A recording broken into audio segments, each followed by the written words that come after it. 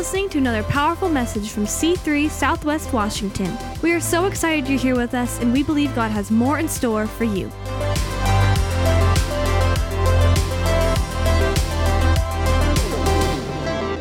We are in our series. Before we jump in, thanks, Jay, for the great word. God does take care of us better than the birds. I didn't sleep in a tree last night. I slept in the luxury comfort of a half-renovated house. Drywall, dust, and all. But what a joy. I remember a day when I didn't think I'd ever own a home. Some of you students, you're thinking, or young adults, you're thinking, am I ever going to be able to own a home? Some of you are renting. Am I ever going to be able to own a home? Listen, go on that great journey of faith with God, and you'll find that in some cases you'll own more than one. You'll own several. You'll have investment properties, because anytime you engage the substance of faith, it unlocks some things in the natural where the natural no longer functions according to natural rules. It functions according to supernatural kingdom of heaven economical rules, which are weird math. It's 10 minus 1 doesn't equal 9. It equals about 15 in my experience. And 10 minus 2 even turns into something crazier. And it's not always the same medium in which you experience it. Sometimes the door opens not financially, but relationally, or opportunities, or health, or breakthrough, or it's remarkable what God can do. Before we jump into the word this morning, I just felt prompted as I was praying this morning. I want to help to pray over a couple of you who are experiencing recognize a shift in season. Very naturally, when we step into the summertime, there's a shift that begins to happen. For those of you who don't have air conditioning, oh boy, that shift's a little difficult, especially on a week like this. Worried about the heat is not something you really have to deal with when you're in the winter time. It's the opposite. But when you hit a season like this, you begin that whole formulation. Well, if I open these doors at this time and those windows at that time, and if you have a 2 or 3 story house, it becomes like a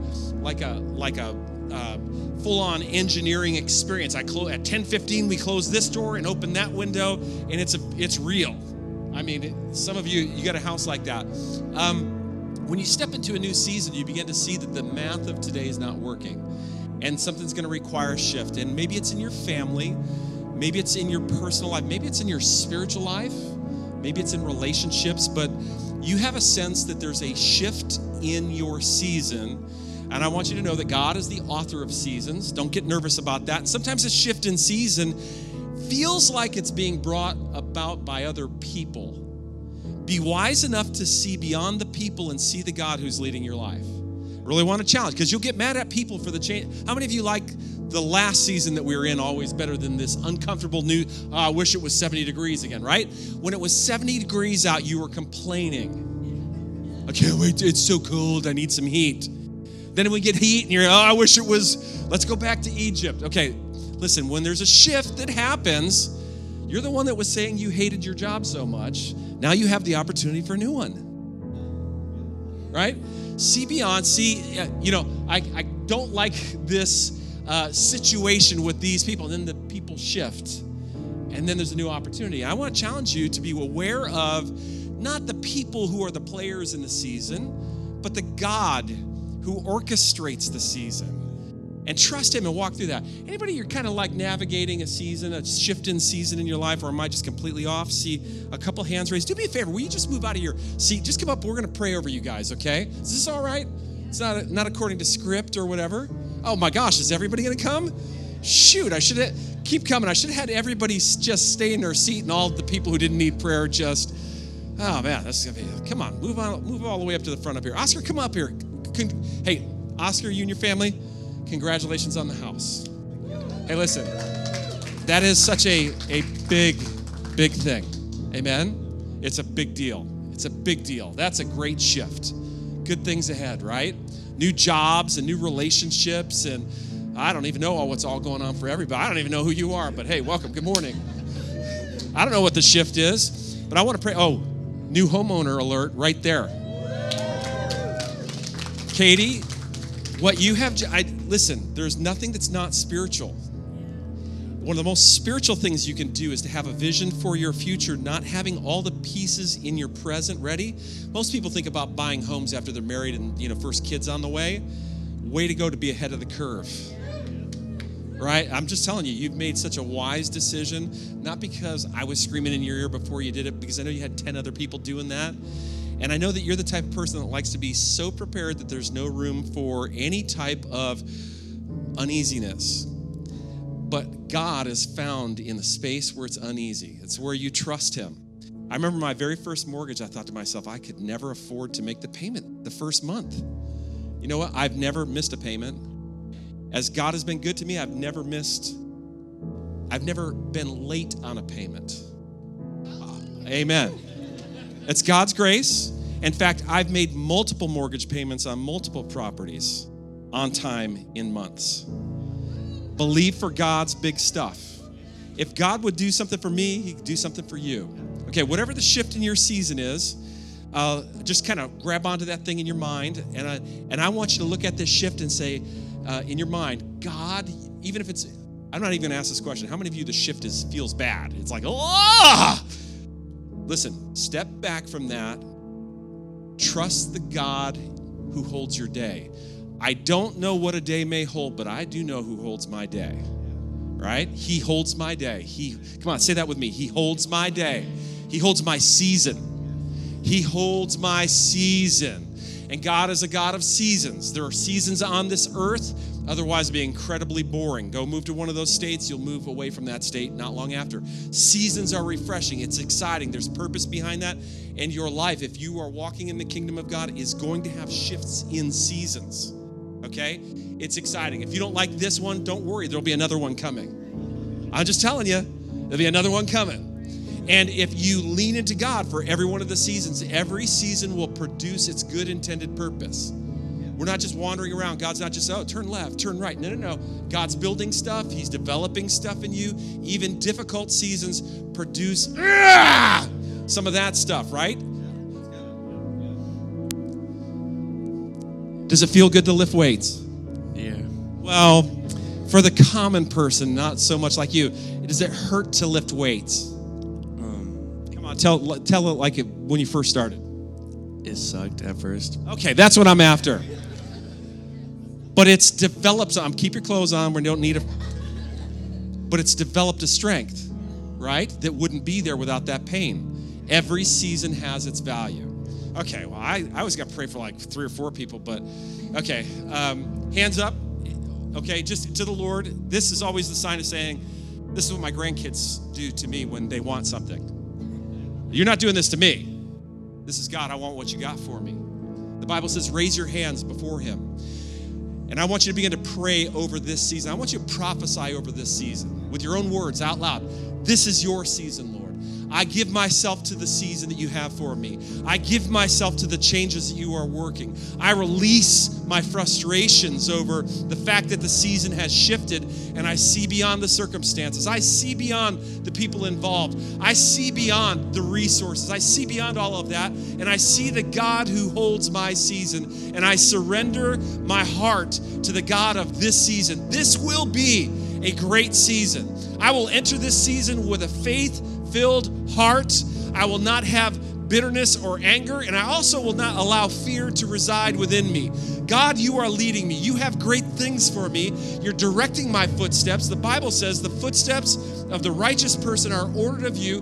It's because you have more for my life that you command me to take steps forward. And Father, I'm going to trust you, and I'm going to look for the treasure in the field of this season. Your word says that the kingdom of heaven is like a field where there is a treasure hidden. And every single season that we find ourselves following you, there is treasure in that field to be found. Father, I pray that you will give me a keen sense through the power of the Spirit of looking for those treasures. Those treasures are going to come in the form of opportunity. Those treasures are going to come in the form of great moments of joy.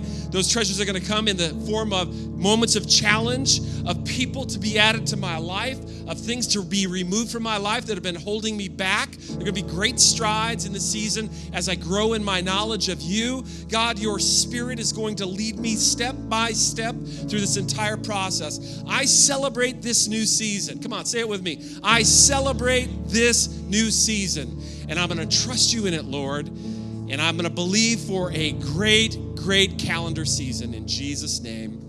Amen and amen. Come on, high five the person next to you. Look, before you go anyplace, look at them and say, this is going to be a good season.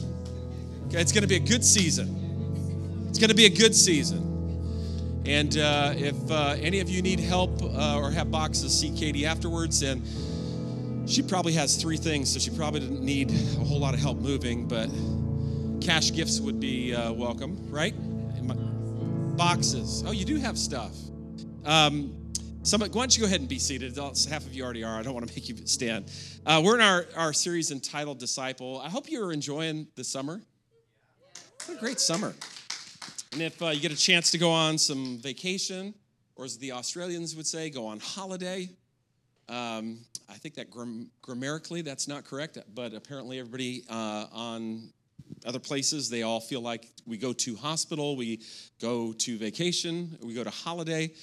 Sounds right, so I'll champion their way of speaking for 10 seconds. Okay, now moving on to how I speak, which is usually half illiterate, as you know. We're in a series entitled Disciple, and we've talked about what a disciple is. There are 4 different categories of people on earth today, and 4 different categories of people who were on the earth when Jesus arrived. And actually 4 different categories of people who showed up to hear Jesus speak. You got people in the crowd who are never Jesusers. These are the people who already have something and they don't care about Jesus, and they make the conscious decision, not you because I have what I want.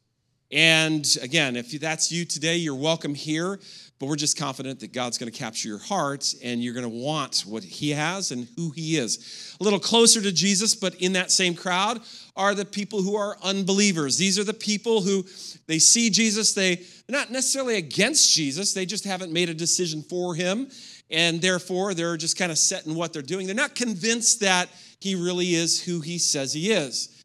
And that was in the crowd. You know, read any of the New Testament accounts of Jesus. There's people, even religious people, who said, I don't believe you're who you say you are. I'm not fully convinced yet. Yeah, you did that thing, but what about all the bad things that happen in this world? I was listening to a Joe Rogan podcast this week. It's not a great theologian or anything, but it's fascinating sometimes. And he was arguing with a Christian believer who was, and as he was saying, but if God is really real and really loving, then how could God allow all these bad things to happen on the planet? And I'm like, duh, that's Christianity 101.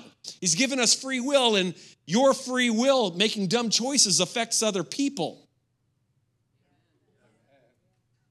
Well, I don't want to do what God wants me to do. That's why everybody else is suffering. Did you not get that? Do you not understand that concept? No, I'm not causing anybody to suffer. No. When you stole that from that neighbor, they weren't suffering at all. When you broke that person's heart and told them those mean things, even though it was out of bitterness, you didn't really mean them, but you just were lashing out, that broke that person's heart. They weren't suffering at all. Well, they did some things, and I was right in what I did. No, well, you think you were right, but you hurt people. You made the decision. God didn't snuff you out.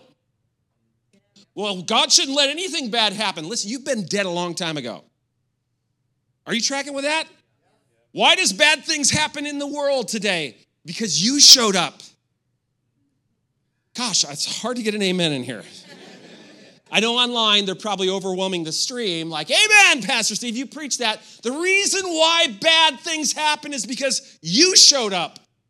And I say that with a smile, not with it's a reality. When we really take a look at the bad things that happen in this world, there's a number of bad things that have happened because I'm here. And even on my best of days, still some of the good I try to do can be tainted because of a lack of knowledge, a misunderstanding, or maybe some wrong motives, right? And so, for unbelievers, they haven't made a decision yet about maybe Jesus, but hopefully as you, if you're an unbeliever, you come into the room, you'll be compelled and drawn and experience God's presence and want to become a disciple. Now, a little step closer, both today and back in biblical times, are the likers of Jesus. There are people who liked Jesus. The people who went to hear Jesus preach that one day where there were no restaurants and it was very remote, and Jesus preached much longer than I do. Just throwing that out there. It was multiple days. You feel like you've been hijacked for 40 minutes. Try 40 hours, okay? Maybe we'll try that next week. Probably not, but at least there is pita pit across the driveway, right? Well, there was no fast food, and people didn't realize it was a 3-day venture, so they didn't pack a meal, and now they're famished. And in the crowd, a lot of people liked what Jesus said, but then Jesus did the miracle of the feeding of the 5,000. You'd be pretty amazed if you were there. You'd be like, I like this Jesus. I didn't prepare for today, and he fed me anyways. He fed me as much as I could possibly eat. Or maybe you were someone who had a friend that was sick, and you had heard that Jesus could heal, and you weren't a disciple of Jesus, but you thought, the doctors, their prescriptions aren't working, so what I'll do is I'll bring my friend, let's try Jesus. So you brought your friend, carried him in on a mat with 3 other friends, and that friend got up off the mat and walked for the first time because Jesus heals. I got a feeling that if Jesus healed your friend, or healed you as a matter of fact, you would really, really like that. If your greatest need right now were answered, boom, and sometimes it does get met right now, but if you were just experiencing the miracle of God, I got a feeling you would smile and say, I like that. Anybody? That doesn't make you a disciple. Just newsflash. If you experience the blessing of God, if you experience the healing of God, God does something really great in your life, you're going to really, really like it. But don't get confused. This doesn't mean you've stepped across the line and become a disciple. And it doesn't mean like in some pecking order caste system that you are so much better than any of these people, because I promise you, Jesus has done miracles in every single one of these boxes. He has. You can read about people who were over here, never Jesus. And Jesus does the miraculous in their life, not because of a caste system, but because of his great heart that he has for us. He loves us even in our sin. All right? Come on. Better amen than that. All right? He loves us even in our sin. And that's why you weren't poofed out the moment that you showed up. And it's why when some of your sin is graduated, you aren't poofed out, because the Bible says that the mercy of God, or the long suffering of God, not to poof you out, is so that he can capture your attention and bring you over into a place where not only your sin is forgiven, but he can touch your life in a way that you, on a less frequent basis and a less impactful basis, your sin begins to diminish in your life. It'll never truly go away while you're on this earth, even as a disciple. But you're going to find that he's going to transform who you are. It's going to be remarkable. Things that you used to want, you don't want. Things that you didn't want, now you do. Attitudes, reactions, angers, hatreds, unforgiveness that you had kind of melts away over time, sometimes just miraculously, and then other times with a little bit of effort, okay? And so I should probably start my message here at some point. 1 Timothy 5:22, today we're talking about the disciple sin. We talked last couple of weeks about how that group views their sin, or what sin is. We talked about how unbelievers view sin. We talked about how likers view sin. Watch last week. Today we're going to talk about how a disciple sees their sin, and this is critical. And I would challenge you to dial in. If you want to follow along in the notes or look at them later on, use the QR code. We do that every week. If I forget to mention that, the notes are always available. Probably not the jokes that weren't funny, though. Okay, so with that, let me go ahead and take you into how a disciple sees, slide number 2, how a disciple sees sin. A disciple sees sin, and this has been the big question for these 3. Sin is a thing that is defined by God. In these other groups, there was no sin for this crowd, because what I do, I like. Oh, there's some sin. It's what you do that I don't like. But for these guys, everything I do, there's nothing wrong with what I do. It's always justified. Sin is what other people do. For this crowd, sin is a little bit different. It's a morph of that. It's a little bit similar. Sin is culturally defined. It's more of I'm a pretty good person because the majority of what I do, it lines up with what is culturally acceptable. And how many of you know there's still cannibal tribes in the world today? Okay, but if my neighbor eats one of my children here in the United States, we've got, it's what? Whereas in those tribes, that would be a moment of conquer and success. And you've ingested their spirit, and now you've taken on their power, which is crazy, However, in their culture, in their tribe, because they're an unbeliever, they've adopted a cultural moral code. And most people, although they do rebel to a small degree against what's culturally acceptable, they feel like that 90% of what they do is good, and it outweighs the 10% of bad that they've done. All right? The likers, their view of sin is, this is really bad because God said don't do it, but I've got the magic bullet for that. I'm going to say, sorry! Sorry, God! In fact, I haven't even done it yet, but I find great comfort in what I'm about to do will be forgiven in advance. And that's the view of sin. Likers, they've added Jesus to their life. They're not following him. They added to their life the things they like about Jesus, but again, they're not disciples. They're not following. They haven't surrendered to him. And so when a moment of sin comes, it's very binary. Oh, that sin is bad and do right is good, and I'm about to do bad, but we've got a potion for that. It's called forgive me. And it's like in their mind, it's just an instant erase. There's no penalty for that. It's forgiven. In their mind, they think repentance is just saying sorry, just being forgiven, and they're able to continue and move forward in good standing with God. Now, if they don't repent, they're always worried about, is there anything that I've done wrong that if Jesus comes back tonight, what if I forgot to say I'm sorry about something? What if, let me think back. Lord, forgive me. When I was 7, I stole the kid next door, his pencil case. It was cool. It had Power Rangers on it. I stole his pencil case. God, forgive me. Whew. Okay, you can return now, Lord, tonight. And I'm good to go. It's very black, white, and as long as I've said I'm sorry, everything's good. That is not how a disciple sees any of this. A disciple becomes very clear of several things that I want to walk you through. A disciple, number one, sees their sin as something defined by God. And it doesn't matter what it is. If God said yellow is sin, then yellow is sin. There's an understanding that God has purpose for defining something as sin. Don't you realize that Adam and Eve looked at the tree of the knowledge of good and evil, and they saw it was good for ... And I can assure you that even standing here, I can find some good reasons to sin. I could find a good reason to flip somebody off on I-5. It's called driver's ed.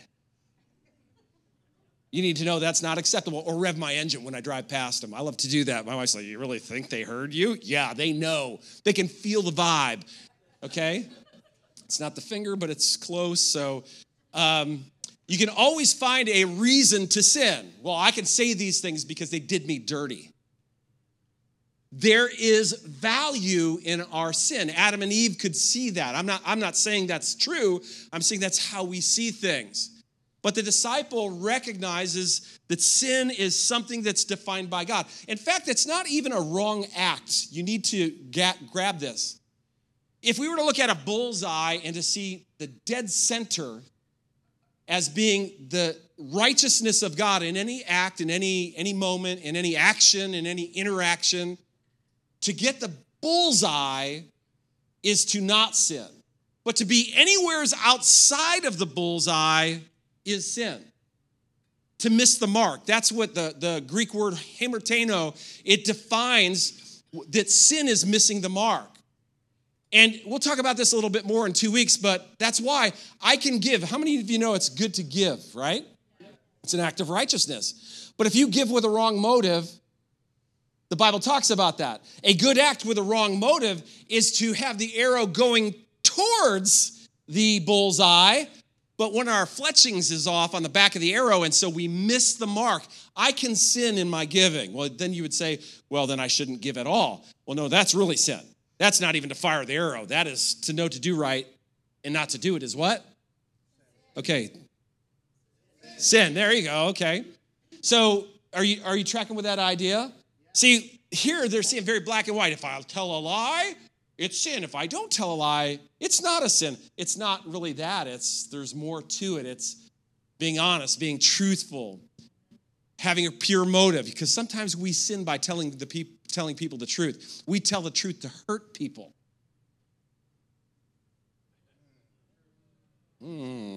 Okay. Also, a disciple understands this concept that everybody's sinned, including me. And a disciple will own his sin. Very much so.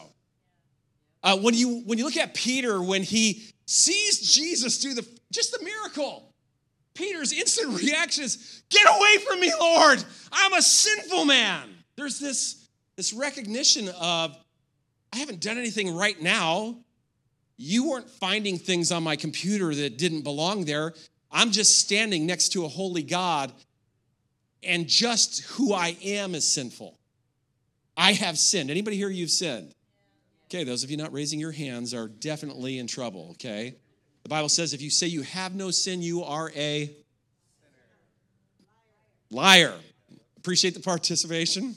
But 1 John says you're a liar if you say, well, it's both. Both of you are correct, actually, or all of you are. Romans 3:23, all have sinned and fall short of the glory of God. Simon says, Lord, depart from me, for I'm a sinful man. And so just because I step across the line and become a disciple doesn't mean I don't sin. Doesn't mean there's not still some sinfulness in me. But over here, when as a liker of Jesus, I've done bad. God's going to hate my guts now. A disciple understands that this is part of the battle of life. This is part of the world we're in. In fact, because sin is to miss the mark, we realize that we, standing here as sons and daughters in the kingdom of God, still living in this world, we're living in a world that's missing the mark. And so everything we're experiencing is a couple bubbles off of the heart of God.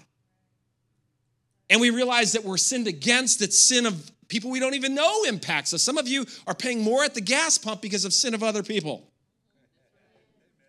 It's just plain and simple. There's somebody stuffing their pockets while they're draining yours.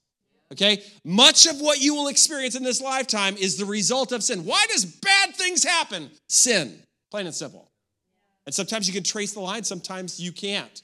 But as a disciple, we recognize that we've sinned, and yet there's a healthy understanding of that. Remember I shared the story with you when I first stepped across the line? I sensed, I'm forgiven. I'm never going to sin again. Jesus died for my sin. I don't have to sin anymore. And about 2 weeks in, I sinned, and it's like the whole world came crashing down, and like a dog who is being trained not to pee on the carpet, I took my own hand and I rubbed my nose in my sin. I'm such a horrible person. And I was shipwrecked for about 2 weeks emotionally. I've discovered since then that that's shame. And now I know what to do with when I sin. I don't have a that's no big deal attitude towards sin as a disciple. But I also don't have the world is ending because I had anger towards someone else again. Anybody you feel like that? Again? Seriously? Again? All right. The next thing a disciple understands, that third thing on that slide, is that we have all sinned. I'm sorry. We already hit that. The price of sin is death. This is something like people who stand here, they don't feel they have any sin. Unless you sin against me, you deserve to die. The people who stand here feel like, well, I'm better, 90% better than other people, and 90% of what I do is good compared to sin, so I don't deserve to die. Why should somebody deserve to die who does mostly good? And these people over here, they don't deserve to die because they've said the magic words, abracadabra, and their sin is gone, right? Forgive me. But the people over here, they understand that sin scripturally, Genesis chapter 2 and 3 talk about, in the day you eat it, you will what? Die.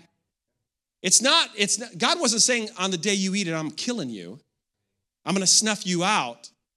It's you are going to introduce, in a perfect world, less than best. And less than best is like poison ivy. As you scratch it, it will spread. And it's going to get all over you and all over your life and all over your attitude and all over your relationships. It's going to get all over your heart and all over your language. It's going to get all over your money, all over your body. It's going to get all over your business. It's going to get out there in the world, and it's going to be in the day that you sin, you will die. And so a disciple understands that sin payment is death. Mine, others, the things I touch. And so certainly a disciple understands that. They don't see it as, oh, God's going to be mad at me. It's more like, I don't want to suffer. And it's not suffering at the hands of God, certainly at this point. It's suffering for my own stupidity. If I hit myself in the head with this hammer, it's going to really hurt. I don't want that. Boom! God, why am I God, I'm experiencing this pain because you're punishing me for hitting myself in the head with a hammer. Listen, God doesn't need to punish you 90% of the time because of your own actions bring a result. And some of what you think is at the hand of God is just the byproduct of your own actions. A disciple can see that. I don't want to sin, not because I'm worried about God. I better respect God, but I don't want to sin even if I repent, because whatever you plant, the Bible says, something's going to grow from it, even if you are forgiven. Now, things can be redeemed. It's a different topic for a different day. But man, you go out and you key somebody's car, as the one congressman found out and got caught on tape, keying somebody with the other political party's sticker on their car. And I didn't do that. Well, guess what? We have parking lot cameras and we see you doing it. Your sin will find you out. There's a payday that comes, right? Maybe unless you're in Congress. But anyways, moving on. It's a different topic for a different day. Next slide, disciples will see the truth is that the reason why Jesus came is not to prove that he's God. It's not to, there's a lot of byproduct for why Jesus came.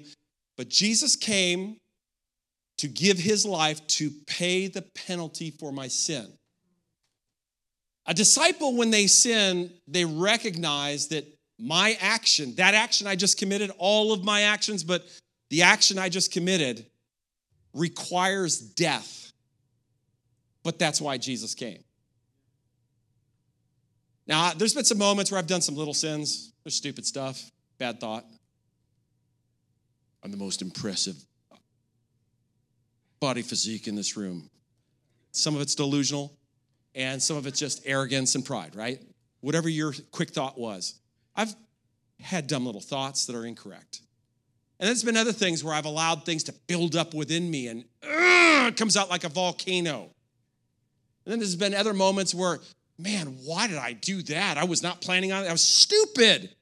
And there's been other times when there's been things that have attached onto me, those types of sins. And I'm like, why did I let the shackle of this thing get onto me? I'm dragging this around. I can't get it off me. But in all of those cases, I recognize that Jesus came not to forgive them, but to pay them in full. This is the thing as a disciple that will really, really change your heart towards sin.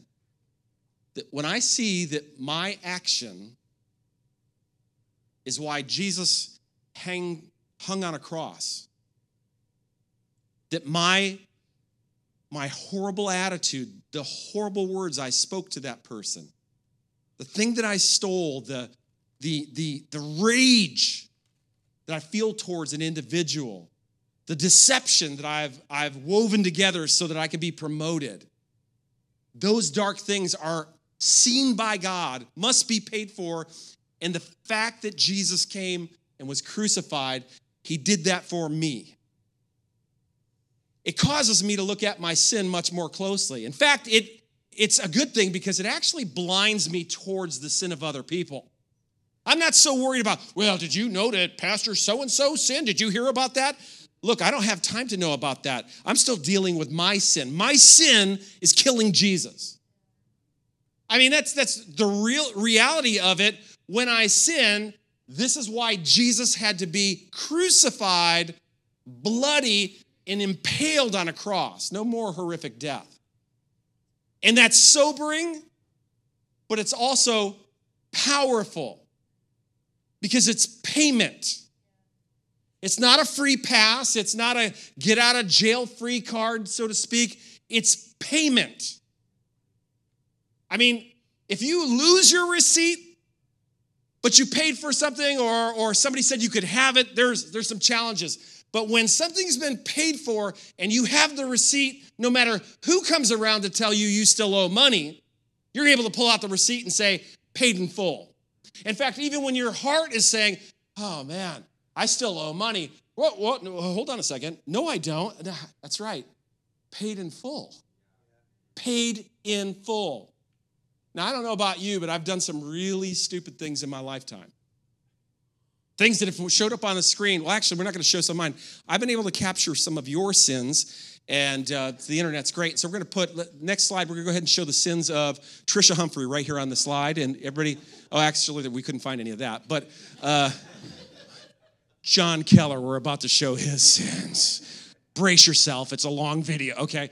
You know, here's the thing is, my mind will replay my own sin. There's some stupid stuff that I've done that nobody knows that I've done, but I do. And if I lived here, those things would keep coming up and haunting me. But what I experience over here is the proof of full payment. I stand clean before you, and I'm no longer a sinner, though I do sin, simply because Jesus paid for my sin. And while I was over here, he said, Steve, will you accept my payment for your sin? And that's possible in becoming a disciple. Liking me doesn't apply to you. I still did it for you, but in order to cash in on this one, come and follow me. And man,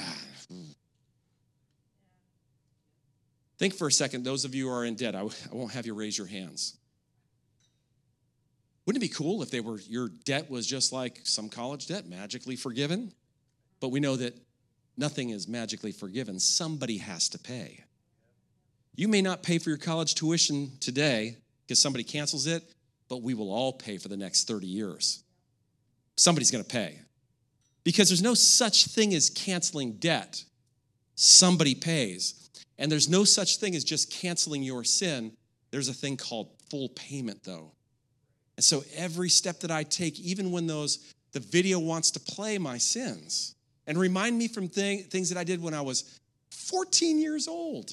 And that's like 20 years ago. Hard to remember some of that stuff, right? I mean, I have to go way back in the annals of my brain to purge that stuff to the top. And while at first there's this capture of my heart that wants to push my face back down into, you remember what you did. I'm able to say, whoa. Paid in full. And while there's some people that will never forgive me for what I've done, my debt with them has been paid. Jesus paid for my actions, and he paid for the opportunity for them to allow his sacrifice to pay the price for what I did. And if they won't take his sacrifice, it's likely that they might not take my apology or anything else. In fact, I find that it's impossible to truly forgive until you've experienced the forgiveness of God, which is full payment. In fact, when I ask somebody to forgive me, I'm not saying, can you just forget that I ever did that or give me a free pass? In fact, when I repent to a brother or sister, what I'm saying is, I know what I did was wrong and I could never make right. Now, there's some restitution I should make in this situation, possibly. Okay? And one of them is just a humble and contrite heart. Not, you have to forgive me. Jesus said 99 times 9 or 77 times 7 or whatever the number is. You're not really saying, you're not really repenting. But what I'm really saying when I ask somebody to forgive me is, I know I've sinned against you, but would you allow Jesus' death on the cross to make it right? That's repentance. That's forgiveness between two brothers. You know how I can forgive people? I could tell you some stories. You could tell some stories. My scar is bigger than yours. You know how that discussion goes. But we've all been burned by somebody. And why it's so easy to forgive is I'm able to look at the same sacrifice that forgave my sins, full payment to be applied to them. And I do that in my heart, whether they ask for it or not. You know why? Life is too short to carry that balance sheet around. I mean, old school, I know we're in a digital age, but if you were a bookkeeper in old school, you had reams and stacks of paperwork for all the companies. If you were a bookkeeper, I mean, you had to go to the office. You had to pull the books out. They were big and they were heavy. And as any one of these three categories, when someone sins against you, forgiving them, you know you haven't forgiven when the emotions still churn up. I'm not saying, there's not scars. But if you're churning that stuff up, one of the best ways, and we'll talk about this in 2 weeks, best way to escape the impact of sin is to say, Jesus, right here and right now, I declare that your payment on the cross is sufficient for what they did to me. And you might have to pull that receipt out once in a while when that story begins to play, not of what you've done, but what they've done to you, but it works just as effectively. Because the devil is the accuser of the brethren. He will whisper in your ear, remember when they did you wrong? Yeah, but they did you right 1,000 times. It's just the last conversation you had, they did you wrong. You know, wipe out 20 years of a relationship with somebody because of the final bad conversation? They're the devil. Really? They were the devil. It took you 20 years to figure it out. What does that say about you? You said they were your best friend. Well, but I didn't know. Well, best friends sin.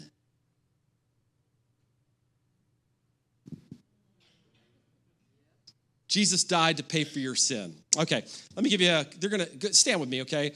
And I'm just going to give you the last couple of real quick, okay? We as disciples, and the worship team's going to come. As a disciple, this is really how I view my sin. I don't want to take away anything from the command of God, because the command of God for me is everything. But obedience for obedience sake for me, although is obedience. I like to inform my obedience. I like to remind myself of that God is not just, I don't know what it's like to be a dog. But in training a dog, dogs learn that there are some things allowed and some things not allowed, and I want my master to be happy, and so don't do bad, do good, and there's a navigation trying to train a dog to get to that spot. But what my dog doesn't understand is I don't just have arbitrary rules. I don't want you to pee on the carpet because when you lay down as the dog on the carpet, that's yucky. I don't want you to step in your own poo. That was a discussion I had this morning with my dog. I don't want you to step in your own poo. Well, why? You just don't want me to have fun. No, I know that later on you're self-groomer, and I'm thinking that I don't want you to get poo in your mouth. Some of you think that God said no because he doesn't want you to have fun.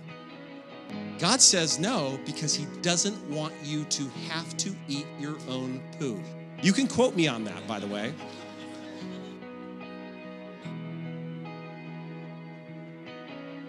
The profound things that you will learn in this place, it's a long list. They will be shocking to other people. Just real quick, I just see, as I stand here, anytime I sin or participate in sin, think about sin, whatever level of sin it is, it's ultimately going to rob me of all the good things that God had. Just like Adam and Eve.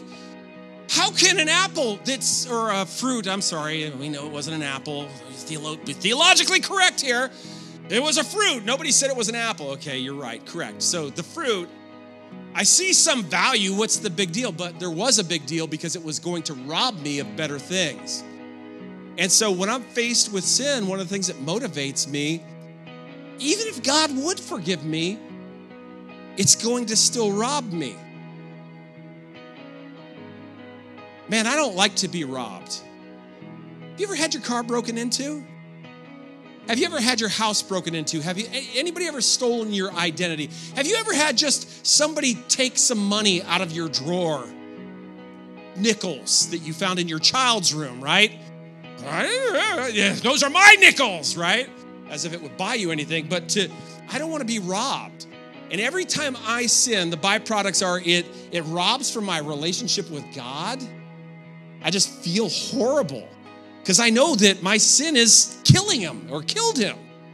It robs from my relationships with other people, whether I sin against them or just as I carry sin in my heart, it impacts my relationship with other people. It affects my mood. It affects my behavior.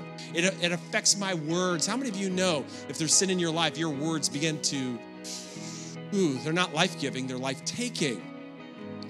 It will destroy my sense of self-worth. You know, when I fall into sin and sinful thinking, like I'm just, life stinks. Do you understand that's a sinful view?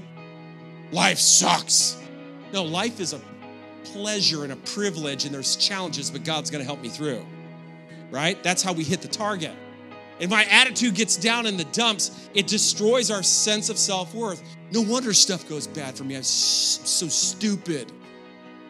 Such a loser. Keep falling into the sin. No wonder everything doesn't work out. Well, lots of things work out, but I can't see it because my sense of self-worth is being eclipsed by my sin. It impacts my clarity, my confidence, my faith. It's really hard to sin and then go pray for someone's healing, let alone your own. How many of you, don't raise your hand, you've sinned and then you've got this need and you want to pray and ask God for help and you're like, no, I'm not going there with my prayer. Anybody? You don't have the confidence to pray because you're like, what kind of person sins and then ask God to bless them? Likers do it all the time, but a disciple is impacted by that. Now, again, if you have things in proper place, you'll still be able to push forwards. But I know for me, it robs me of my faith. It weakens my impact, the impact of the gospel in my life and my impact of my ministry. I know it does. It affects my anointing. Outcomes are robbed. Yeah, I might be forgiven by God, but I might have to spend time in jail, right?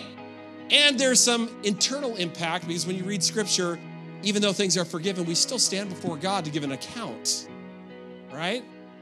We do. It's not whited out. It's not those words are missing. I mean, how will we really stand before Jesus and cast our crowns before him without the clarity of why we're casting our crowns before him? Last slide. I'll just stop here. Take me to the next slide because the goal is to cease from sin. If this is you, I want you to know that you're in good company. I want to stop sinning. Anybody? Let me see your hands. Who wants to stop sinning? Some of you are like, nah, it's pretty good. I like it because I'm living over here.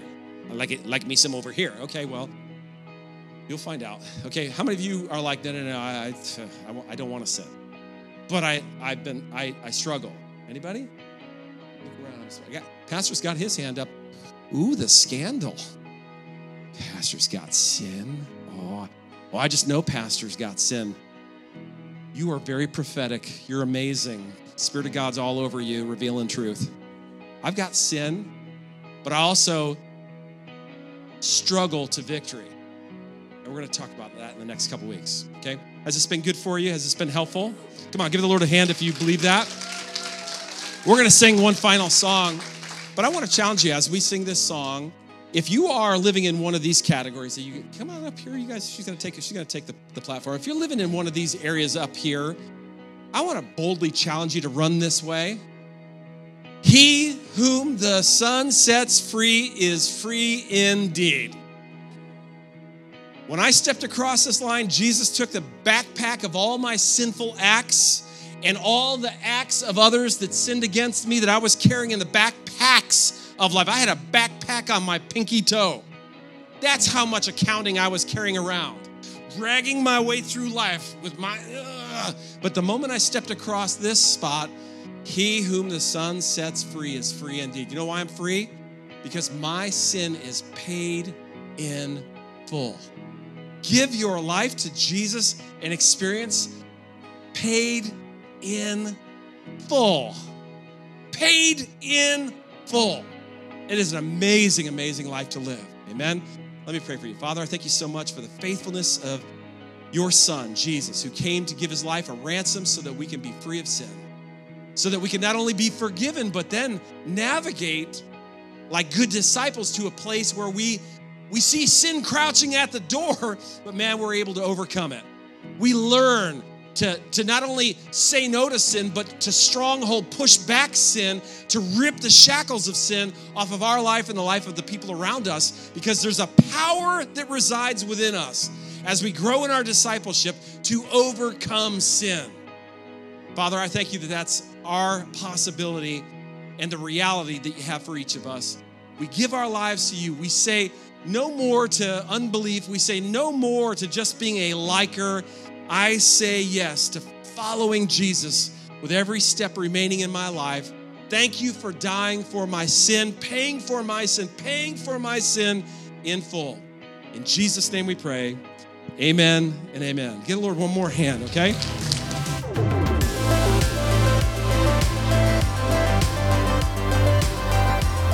Thanks for being with us today. Be sure to like and subscribe and visit us at c3swwa.com for more information about our church.